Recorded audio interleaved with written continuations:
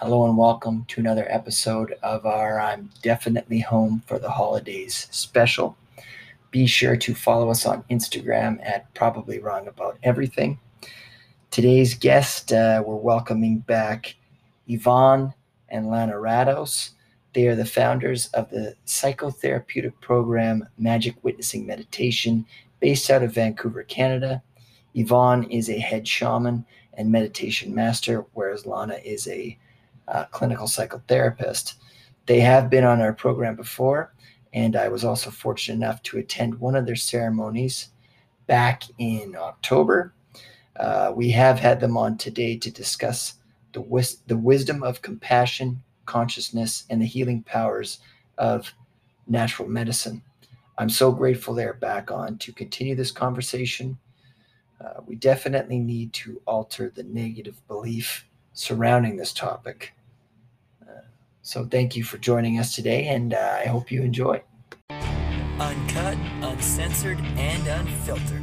This is an open mind, and you're listening to I'm Probably Wrong About Everything.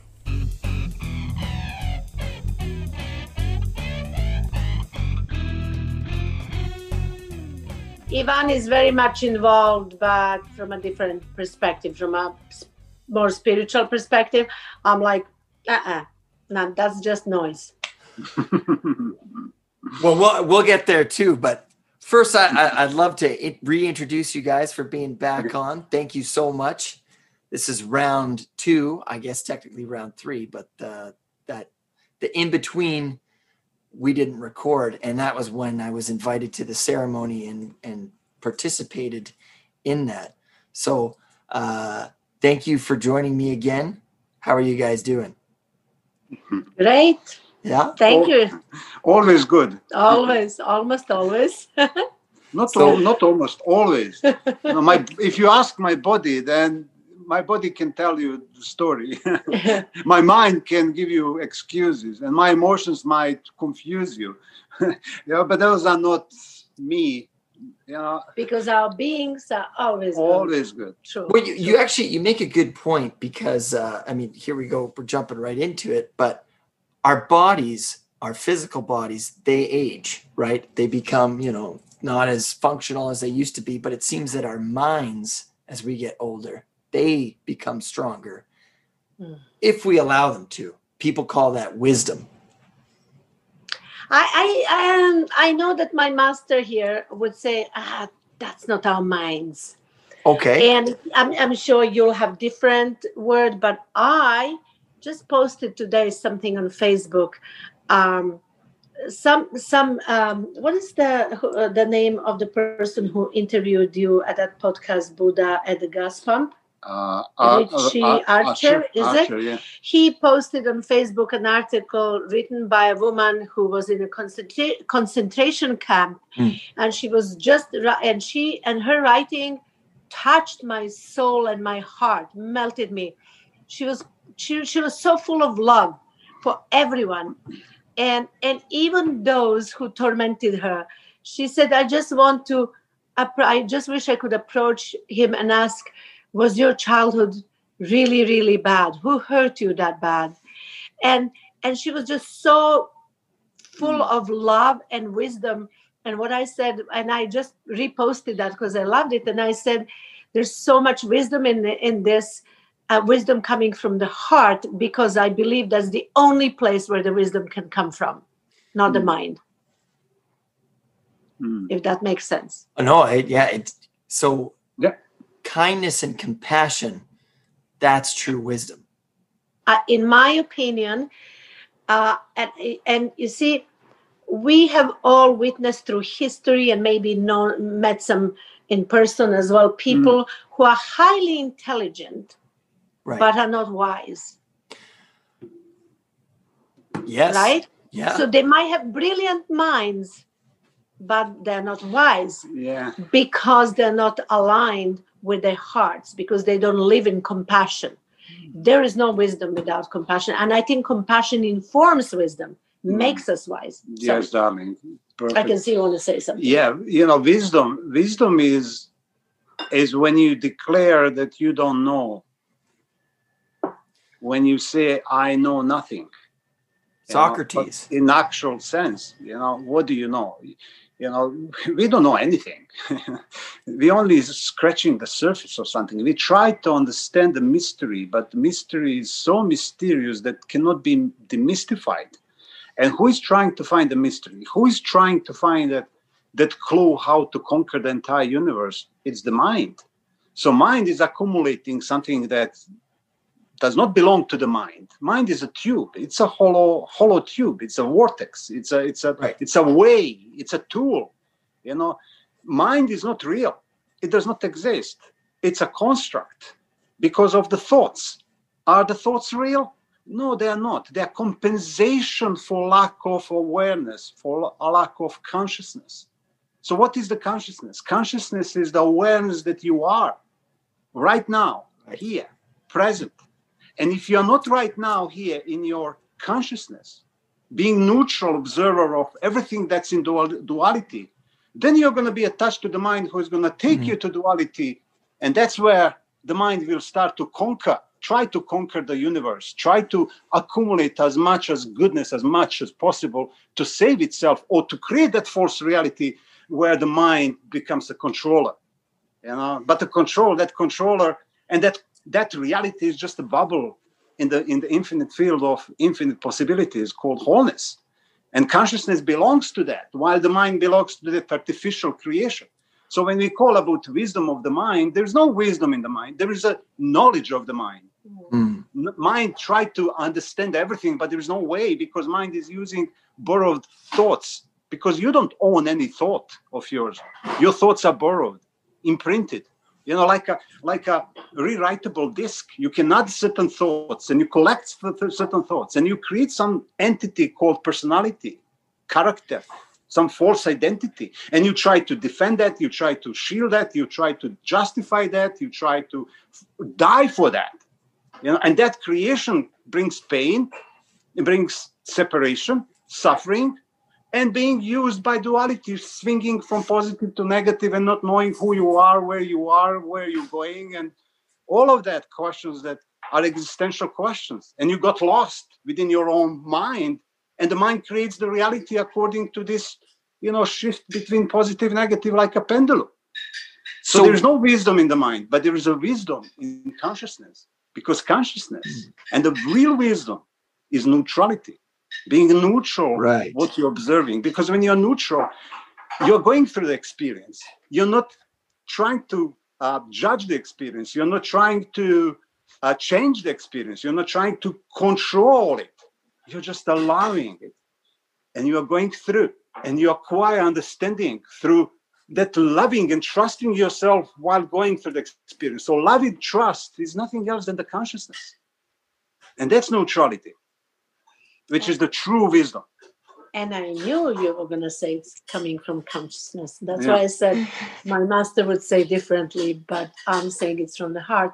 But actually, we're not that far apart in our... consciousness is the heart. I agree. I know. I mean, we are talking the I'm just taking the female approach and you're taking the male approach, right? For me, it's heart. For you, it's consciousness.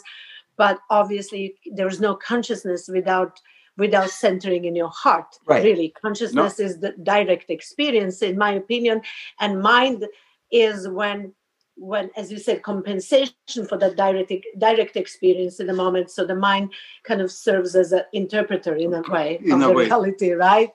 Yeah, in a way, like you have two approaches towards the oneness. One is called path of love, another one is path of meditation.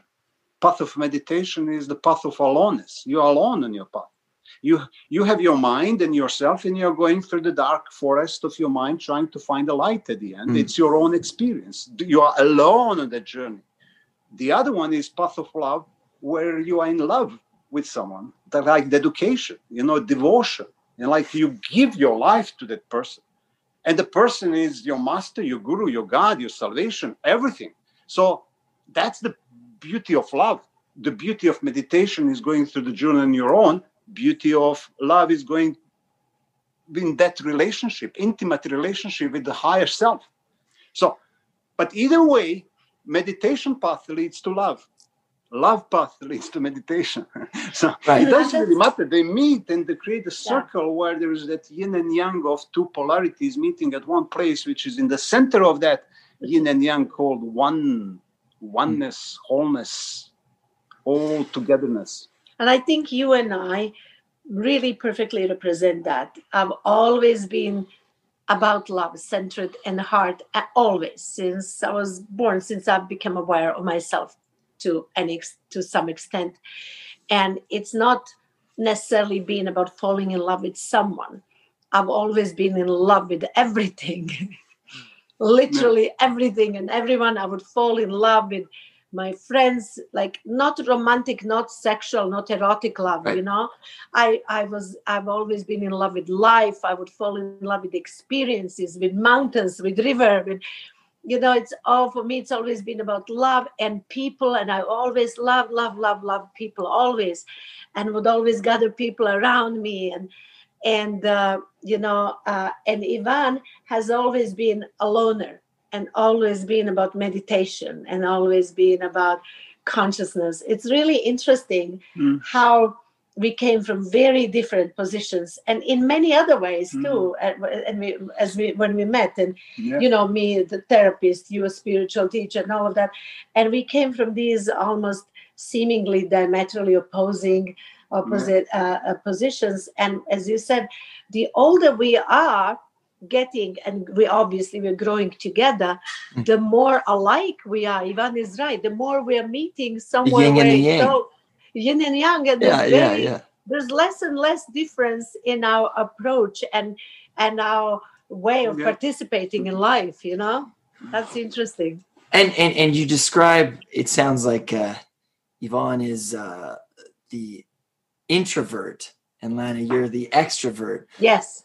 And I was talking with a student that I work with, and I said, you know, how would you describe yourself, an introvert or an extrovert? She said, well, I'm an omnivert. And I thought that was so brilliant. I love that. Yeah, because she's both, right? And I do think that there is both within us, but you can certainly be more one than the other. And when you have a good partner, they bring out the best in you. Now, a question for you both, but it sounds like, Lana, you sort of identify with the heart, and Ivan, you sort of associate with the mind and consciousness. Which one is more true? I mean, there's a degree of falseness in both of them, perhaps, but which one is more true, your emotions or your thoughts? Both are true. That's the beauty of it. And both are false. And both are false. From which angle you're both looking are true, and both lie to you. Okay? So your emotions will lie to you, because sometimes maybe you'll feel angry because you feel hurt by something that somebody might have done or said. So emotions lie to you that you have the right to demand certain way of being treated, or that you have right to expect something. And they definitely can lie to you, and often do. And so the thoughts, like as Ivan said, there is no original thought. Occasionally, a little bit, we keep adding. We all live in this collective soup of thoughts. And we are information fields, and we have information fields around us, and we are in this collective information field, and we're channeling this or that, and that may be adding a little bit of uniqueness here and there. So hence we evolve.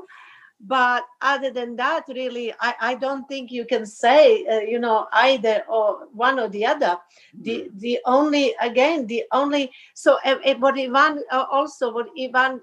want to say that Ivan distinguishes between emotions and feeling. If I may, of course. you say I would like to listen to that. Love is the only original and true feeling, and emotions are everything else. So that's why I said both are not true, and they're true at the same time. Does that make sense? Yeah, you're right. Does it make sense? Yeah, I mean, I'm still wrapping my head around it, because it seems like, correct me if I'm wrong, but there's a dance that is constantly happening between our thoughts and our emotions, and the emotions feed the thoughts and the thoughts feed the emotions. Is that kind of what you're saying? Absolutely true. Absolutely true. Body and mind are, one entity, one aspect. One is visible, another one is invisible. You see, you don't see your thoughts, but your thoughts are controlling your body, and, whether you are on this pendulum on left or right, whether you are positive or negative or somewhere in between, there's always causes and consequences, because you are doing something that might seem natural process, but it's not. It's very unnatural. So mind process is very unnatural. It's process because body is controlled by the mind. It should be allowed to rejuvenate itself, heal itself, go into this equilibrium, but the mind is controlling it. And as a consequence of that control, the body is releasing certain chemical components that resonates or they become a reflection of the thinking. So as a confirmation of that already, established reality by the mind, you see, the feeling is neglected, the feeling of being alive, feeling of love, feeling of understanding, feeling of compassion, feeling of kindness and gratitude and thankfulness and all of those feelings that come from the feeling of being alive. That's only one feeling, which is equal love. Feeling alive is the field or the possibility for something to happen. Love is the force, it's the energy, it's the movement, and consciousness is the driver of that little vehicle, love and light. You see? And if there is no consciousness, then the mind takes over, creating something that compensates for lack of feeling of being alive, because mind wants separate life. And the same, if there's no love, then the emotions come. So an emotion is always dualistic. There's always love and hate. And you swing between those two. And they are very close. What I'm talking about, different love, is that kind of, we call it unconditional love. You don't put any condition on your love. If you are in this duality, you put condition. I love my kid more than anyone else. That's very conditional love. You see, unconditional love is I love myself the same as I love everyone else, because everyone else is me. Because we all share the oneness. We all breathe the same air. My body might be different than yours. My mind might be different, tuned differently into different frequency than yours. Emotions might fluctuate depending on that frequency, like vibration being different.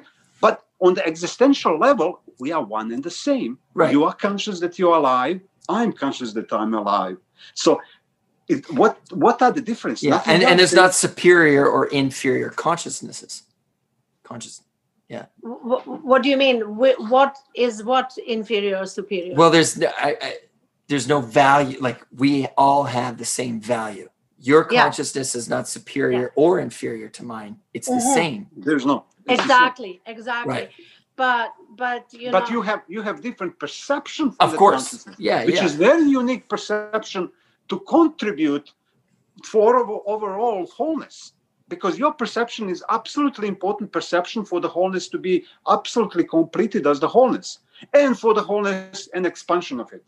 And I'm just thinking, all of this may sound too metaphysical for some people, because I know it would have been for me 30 years ago when we met.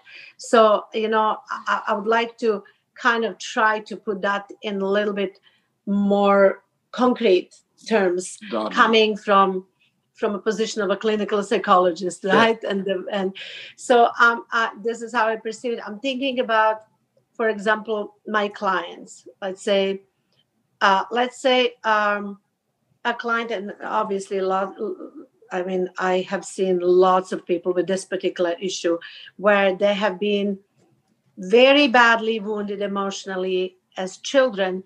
So they were not able to connect with their heart and with their soul. They had to disconnect to survive, to go into a shell, right? So what happens is they developed emotions of being hurt and and distrust, and a position like an existential position of distrust, and basic belief that life is dangerous and people are out to get them. right? And so from that position, as you said, emotions feed the thoughts and the other way around. From that position, the thoughts that they filter, I can't say they originate from them, because we've already established that they don't originate from us. They're just going through us, and we're picking them up from the information field with our little antenna, but we are filtering only those that will serve our basic belief that comes from our wounded emotions, which we call ego, right? And so what happens then, those thoughts will reinforce those feelings that the world is dangerous. For example, their partner says something, and they perceive it as passive aggressive. I just had a recent example with a client of that, when they said, look at this passive aggressive message from my partner, and I looked at the message, and to me it seemed really loving and kind. And I said, I don't understand. What do you mean? Where's the passive aggression here? And this person is so unused to kindness that they perceive that as passive, because there must be something behind that. Therefore, it's passive aggression. So you see, their emotion lied to them, and they, pardon me, and they developed untruthful thoughts on the basis of that. And so they filter their life experiences through that filter. And so both are lying. And so what happens is, what we do, whether in our work with the medicine, and I would love to hear a little bit about your experience, by the way, later, or as therapists, as healers, we help people heal those wounds so they can get back to their heart. And that's what we mean by love. Once you get back to that place where you know you are okay, basically, and you know others are basically okay, and the world is basically a safe and beautiful place. Of course, there's lots of bad things happening as well, and you're aware of that. But for the most part, it's all good. It all comes from one good place. It all originates from one love, from one good place. And once you are able to feel, to settle into that trust, that's what we mean by love. Then you love yourself as you are, you accept yourself as you are, you love others as they are, you have enough compassion to let them be who they are. If they need help, you help them. If they call for your guidance, if you can guide them, you guide them. If you can't, you don't, you tell them that you can't.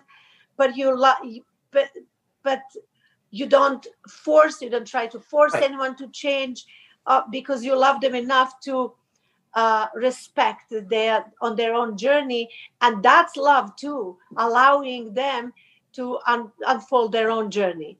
Is that right? Well, and very much, there was a book that was written like 100 years ago, something like that. And it's called As a Man Thinketh, He Becomes. Yeah. Right. But, you can extend that to anybody. As you think, absolutely, that's what you become. Right. Totally. So going back to frequencies, and what you're looking for is what you see, which is, and I said we wouldn't touch too much on this, but this is just an example. With everything going on in social media and all the negativity and all that stuff, there are frequencies that seem to be being broadcasted to convey a certain message to people.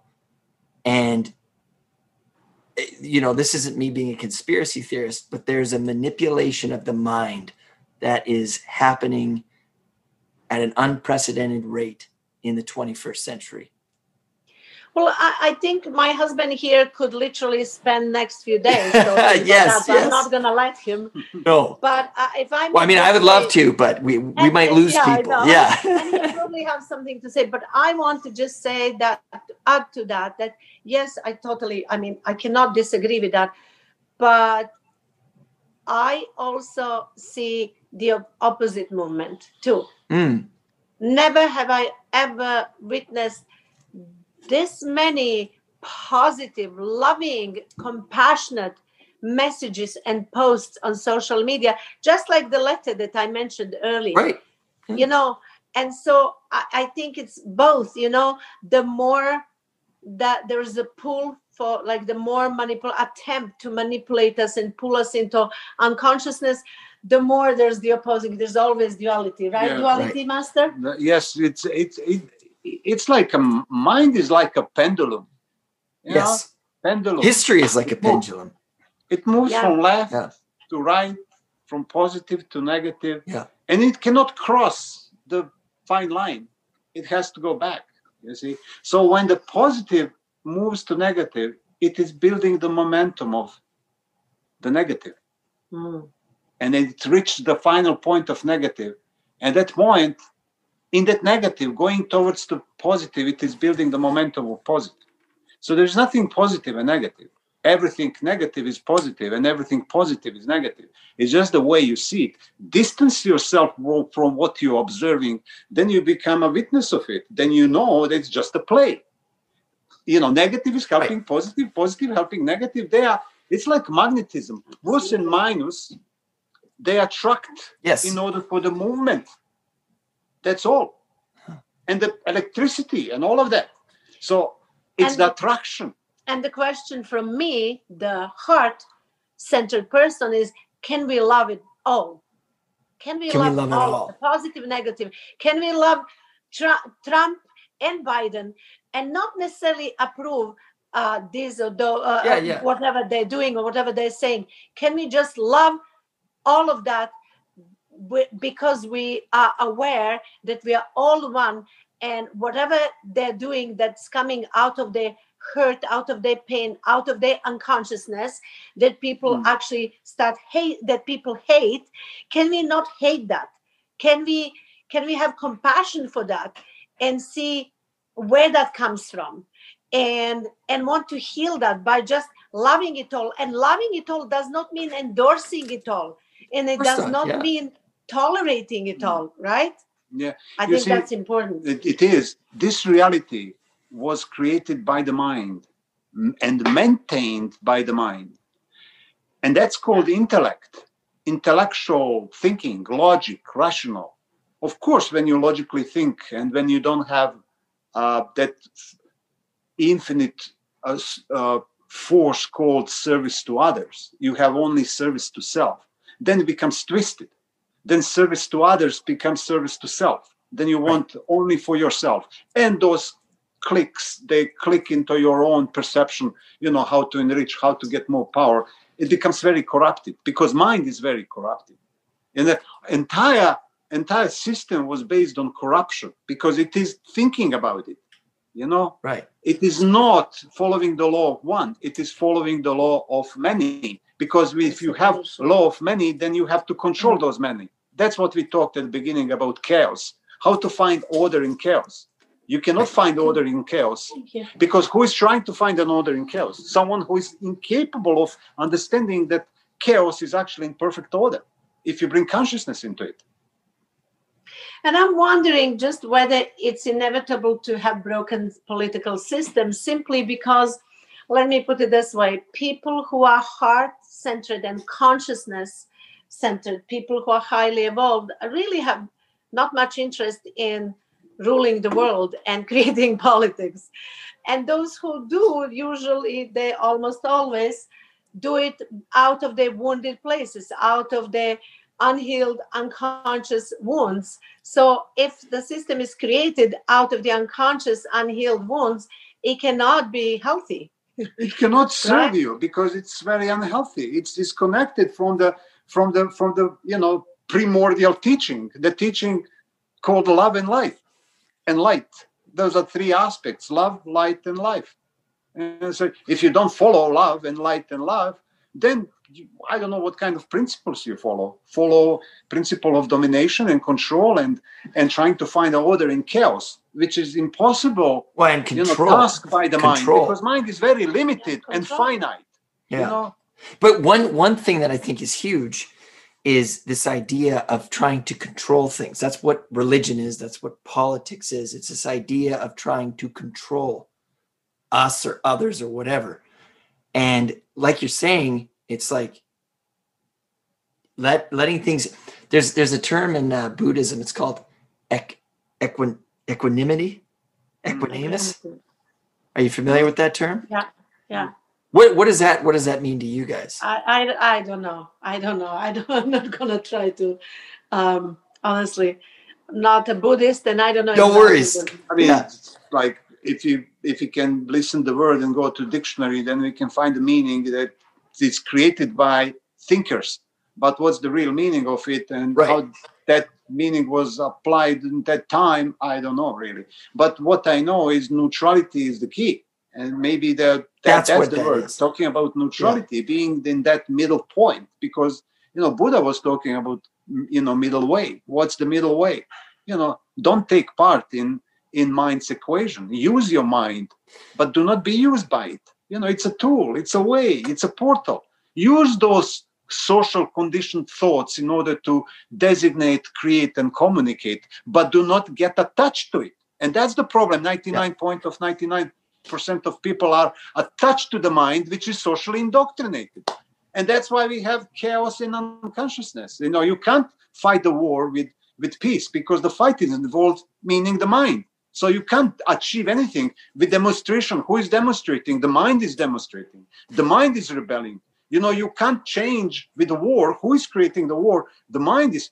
So you have to go to the heart. But only way it's going through, understanding and loving your mind as a tool, not cursing it, not running away from it, not trying to delete it, but just include the mind in your own consciousness. And the mind will be perfect servant, and the world will be at bliss.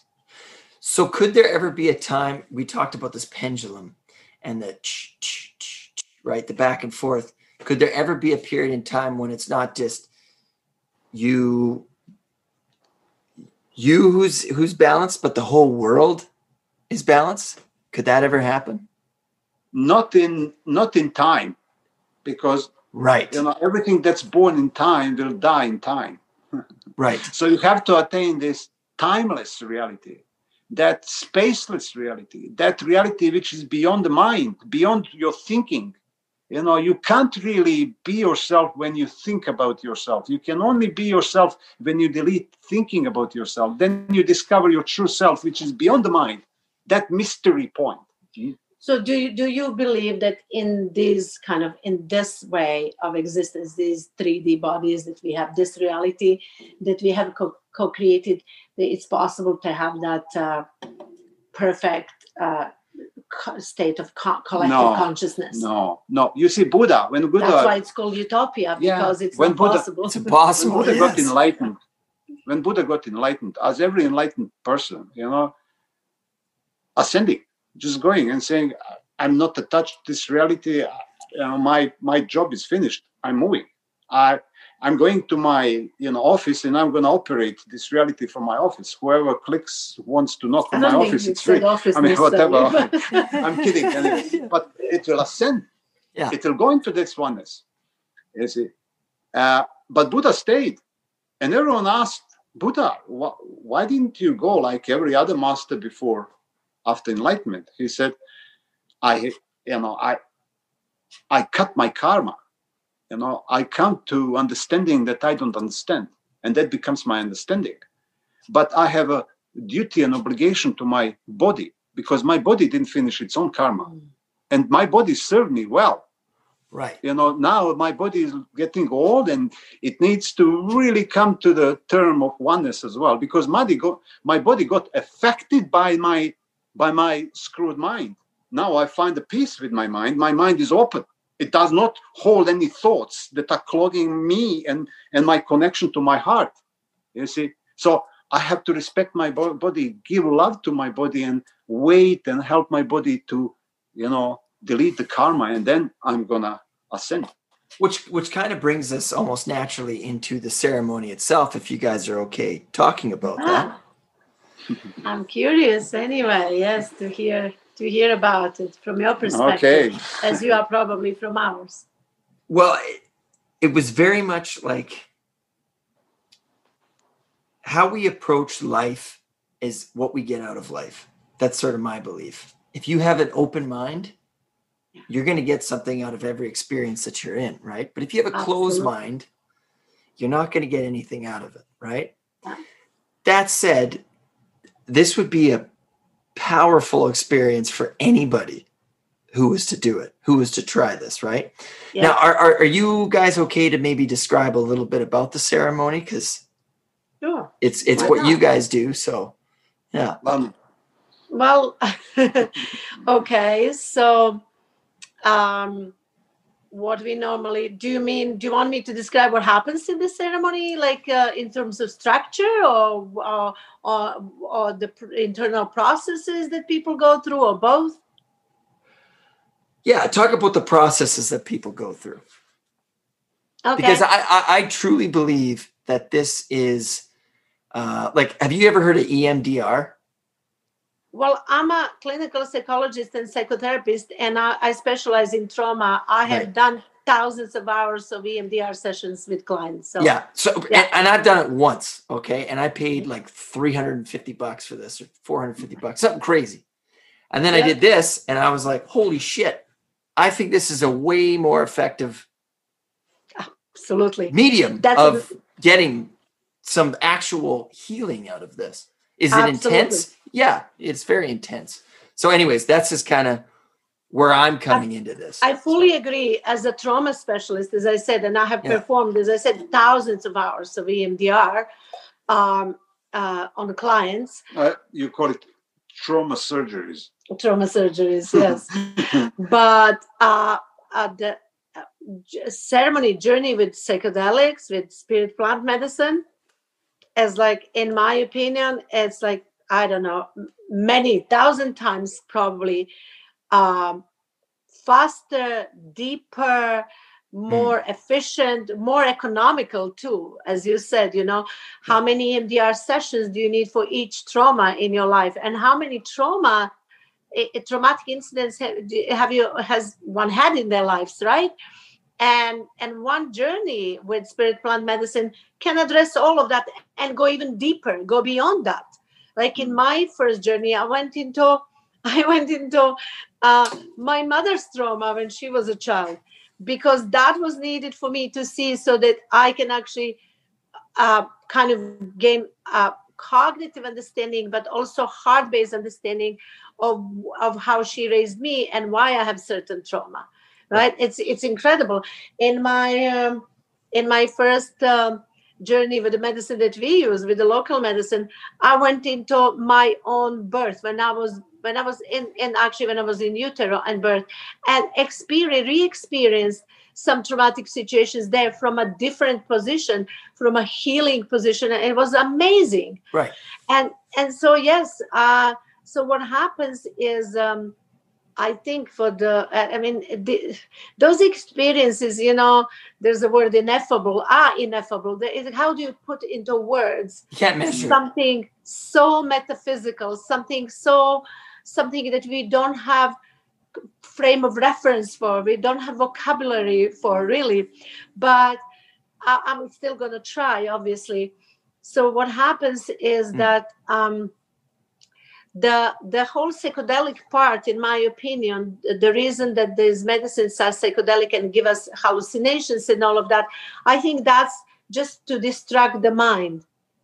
So the mind is like a gatekeeper. So you have to give a shiny toy to the gatekeeper so that he becomes preoccupied, so you can go past through the gate. and I think, would you agree, hon? And the shiny toy could be like hallucinations, visions, whatever. And most people seek those, but that's not the point. I mean, that's lovely. It's beautiful. I saw, the first time I ever did that, I saw the flower of life, and I saw the whole universe being in a pattern of beautiful colored beautiful colored lights in this arranged in this pattern. And it was stunning. It was beautiful. And in a way, it did inform me to some extent. Yes, it did. It informed me that we are all like in the same pattern, that we are all one with everything and everyone, and of the beauty of existence and the world. But more importantly, it distracted my mind. And so what happens when the mind is distracted, the medicine goes in and it goes straight to where the trauma was, where being traumatized. It could be from this life, could be even from previous lives, because I've been through that too. And it literally takes us to those places, and often we are aware, we are aware that we are revisiting our past. Let's say we find ourselves all of a sudden seeing ourselves as a child in a painful situation. Majority of people have those experiences that are quite specific and concrete. Some people don't have any of that, but feel somehow that some healing is happening, and they may not have any specific understanding as to what's being healed, but most people do know and revisit old wounds, and somehow emerge out of the ceremony feeling healed and feeling different and freer and wholer. And in my opinion, what heals, and we can speak I guess we can speak in biochemistry terms or spiritual terms. We are not biochemists, so we can't really tell you much about that, other than there's definitely something happens on the biochemical level and the level of neurotransmitters, for sure. That's proven. There's been lots of research about that. But we are more interested in this other, like more metaphysical aspect, right, really. And because we've experienced it so many times, what we tap into is the love. We literally, and consciousness, we literally enter the realm of love, pure love, which is pure consciousness. They are actually one. They are not consciousness, love, different. They're just male and female aspect of the one. And we enter into that realm. And then when we revisit the old wounds in that realm, they immediately get healed, because we get different perspective on everything, not just cognitively, in every way. We get the direct knowing, which that's what makes it ineffable. It's absolutely brilliant how you explain that. You see, also, the mind is going to give you phantasmagoric images and visions that might be related to certain aspect of you that you don't like, you don't want, and it does not belong to you. Right. But the medicine is going to bypass that and take you directly to your soul, because generally we are disconnected from our soul.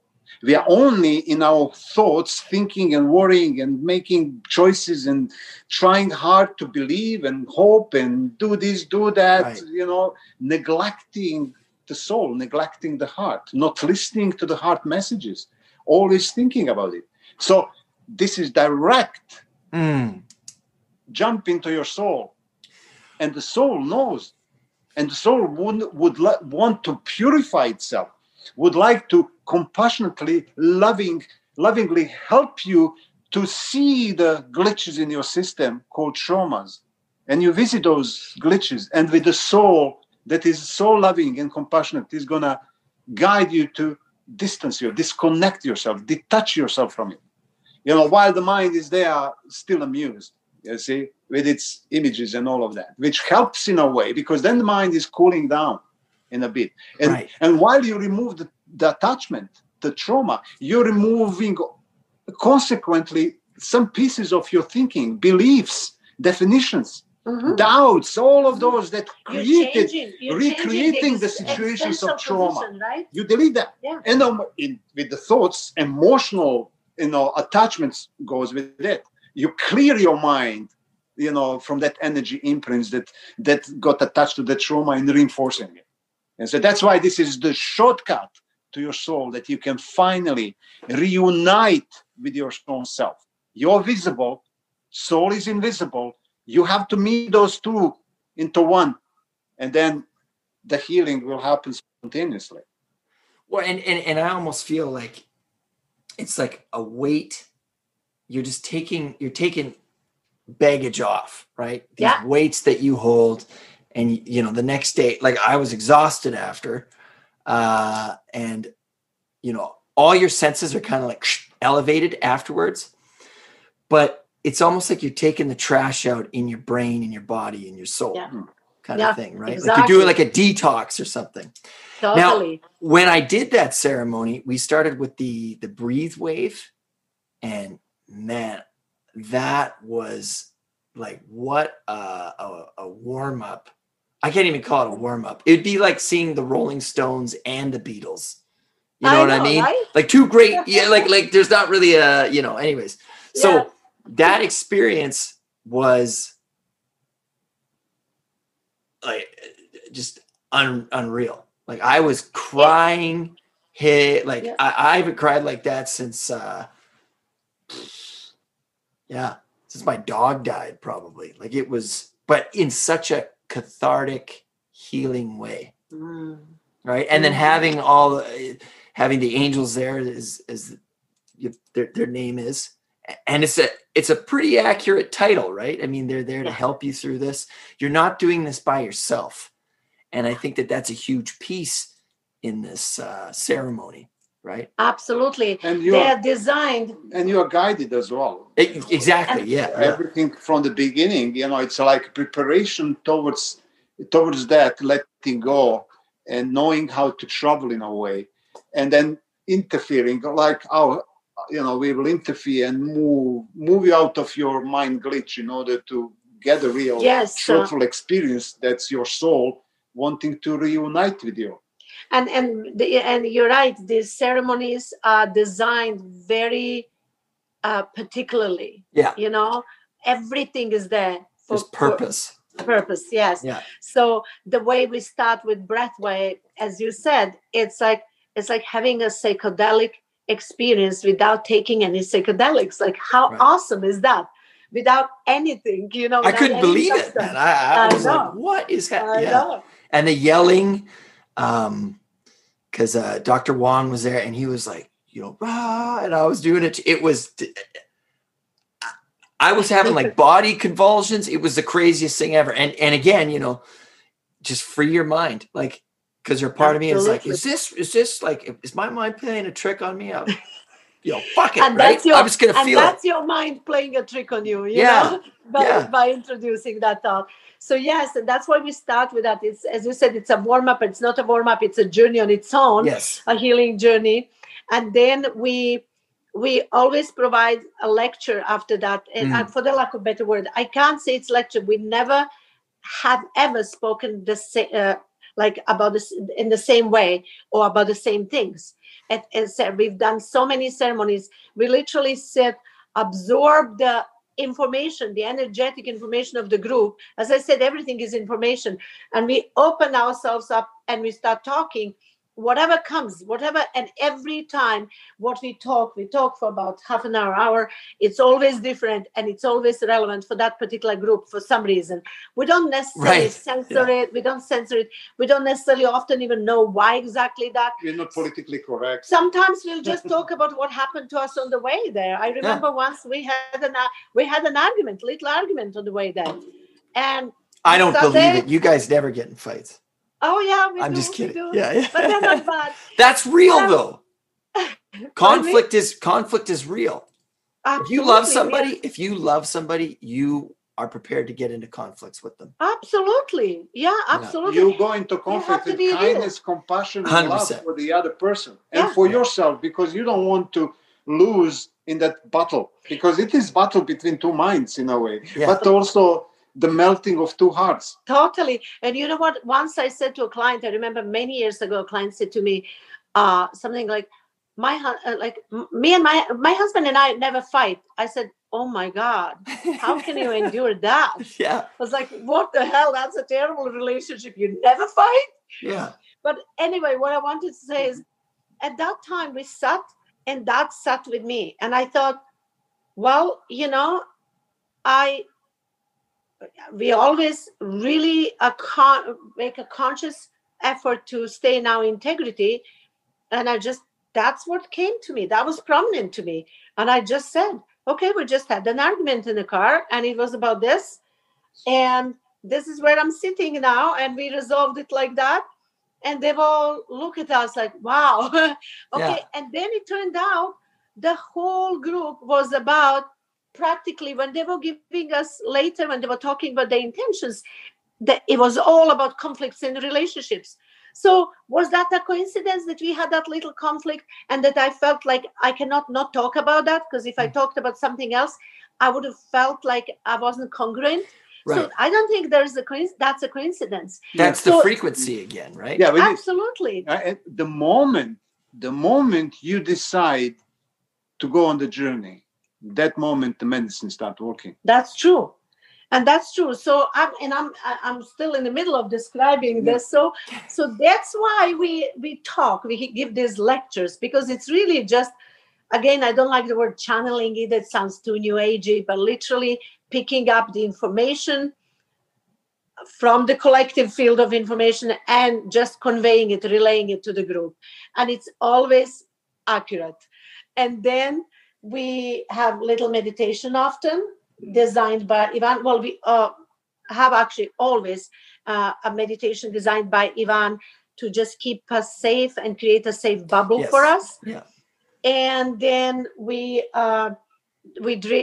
share intentions, because everyone comes with a conscious intention. We're not there to party or to have fun.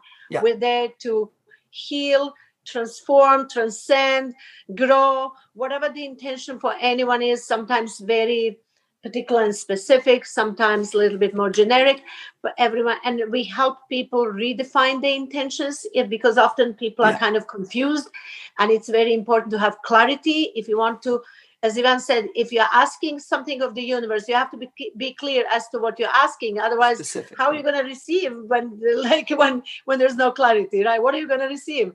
So, and we help through that process. Then we drink the medicine again with reverence for it, very consciously, and then people lie down, and sometimes we guide them through breathing meditation. Sometimes we don't. It depends how we feel the group, how the maestro mainly feels, because Ivan is the lead maestro, the lead healer. We really follow him, and we are also healers, but most of the time we run everything by him before we do anything. And what I mean by that is, as the medicine starts working on people, we also play music that Ivan has compiled over decades, and it's amazing, as you know. And during the ceremony, we actually often always approach people when it's needed and help them. As Ivan said, we guide them. Often people get stuck in a little glitch, because it's very easy to get stuck in the process. And that's why Ivan always gives the teaching of allow, accept, and let go. Don't just get stuck in that process. People get stuck and get attached to their trauma as well. Sometimes they revisit that old pain, and they almost feel like it's noble to stay in that pain forever. And then we will pull them out. Ivan will literally perform healings on all levels, physical, if he sees that somebody has some physical ailments, or emotional, or whatever else is, or guiding spiritually. And most often people feel on one level or another that something has been done and happened. In our last ceremony, Ivan was pulling something invisible out of a woman's belly, and she was screaming, literally blood-curdling screams, right? And this is on the weekend? This last one, Holy yes. And afterwards, the man next to her, like a little bit later, started screaming, but very shortly, briefly. And and afterwards, the woman said she has had many psychedelic experiences before ceremonially. She said, but I've never felt this. I feel free. I don't know what you did, but you took something out of me. And she had her eyes closed when he was working on her. She said, I feel free. And the man said next to her, it was his first time ever doing anything like that. And he said, I took something from her and processed it and expelled it. And that was what my scream was about. And he was full of gratitude for that experience, that he was able to serve like that. And he was just so beautiful and open-hearted and open-minded. And he ran immediately. He said, I'm going to get all my friends here. So it's not just us that we provide healing. Other people heal each other. We heal every time we heal. We cry, we purge in some way. We do it for everyone, not just for ourselves too. And that was something that I wrote down. I mean, at the beginning, it sounds like there's the individual conscious, but there's also something that kind of is binding us all together, right? And that is the great, not to be too new agey, but that's the great unknown. And I mean, that's what I think, I guess. And I'll never forget when we were doing the ceremony, and I was like, doing my thing, and Yvonne came up and he said, "Breathe through your heart, brother." And I was like, whoa, right? Like it was like, and it was such an amazing journey. And I almost want to do it again because during the breathe wave, I had a very specific intention. And then in the second one, because I was so like coming off the peak of that one, maybe I was too, my intention wasn't what I wanted. I don't know what I'm trying to say here, but it was like, I want to be clear what my intention is next time. Right. And that's to experience healing. I just wanted to experience a journey and a new understanding. And I definitely got that. And I'm grateful for it. Right. I'm making it sound like I'm not grateful, but really, if anybody wants to experience healing, I highly recommend this. As somebody who's tried all kinds of other things like the EMDR, this is like the next level, right? Yeah. Especially because it's not just you and a therapist. It's you and maestros and a group. I don't know. There's just something. Yeah, sure. Maybe if you were to open your eyes and look, it might look a little new agey, whatever. Just stop thinking and just experience it. Yeah, I agree. It's pure magic, isn't it? It's really something different. And that's why we do it. And that's why I don't do EMDR anymore. I do this. Because we want to see people healed fast. I mean, what can be a greater reward for your work than seeing amazing results for any work, any job, right? Mm. And we get that reward regularly. And it's amazing. Yeah. It's really beautiful. And it's not even, we work hard, but really the work is yours. Yes. We work hard to assist you. Yeah, but you see, there is no healer and healing here. We are all healers and we are all healing. Right. We all help each other. So your healing is my healing. In a way, you asked me to help you. Why did you ask me to help you? There is something inside of me that you want me to give you, to get it, to understand. And also why you are attracted to me. There is something inside of you that needs to be incorporated into my being, understanding whatever that is. So thank you very much. So it is just natural flow. It's natural flow oneness. We are all at one and journeying towards the one. And I love that the things that you guys were saying was so simple, but so profound. And thank you. Like, just say thank you. Thank you for everything. And that's something that I've integrated into my life. And, it makes me a much happier person. I did just look at the time, and we are at an hour. And my wife, she wants me home for dinner. So we have to do this again. True, so absolutely. And you know what? You literally took words out of my mouth. I was going to say, my mother made dinner and it smells so good. I really want to go eat now. Okay. Well, guys, I love you. Thank you so much. Love you too. Awesome. We'll do this again. And yes, you will come back to the ceremony again. It would be an honor. It'd be an honor. The last thing too is it reminded me what the most important thing in my life is. And that's your family. Right? Life is just a constant distraction, but the most important thing is your family, your friends, and thank you guys for your love. Thank you for reminding me that. Thank you.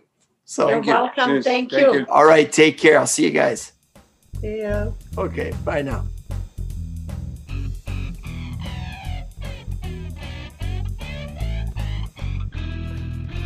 Once again, that was Yvonne and Lana Rados sharing with us the importance of going deep into who you are and how you understand and your consciousness and what we can find on our journeys through our own psyche. I so deeply value these two and the work that they're doing to make the world a better place. in a day and age that seems like it's so wrapped up in the collectivist identity, this sort of, doing what everybody else is doing and forgetting about our own uniqueness, they are helping us redefine and re-explore that. So I thank them for the work that they're doing and that they continue to do. Thank you for listening. I hope you enjoyed the show and have a wonderful day. Thank you again for listening. I'm Robert Grant, and I'm probably wrong about everything.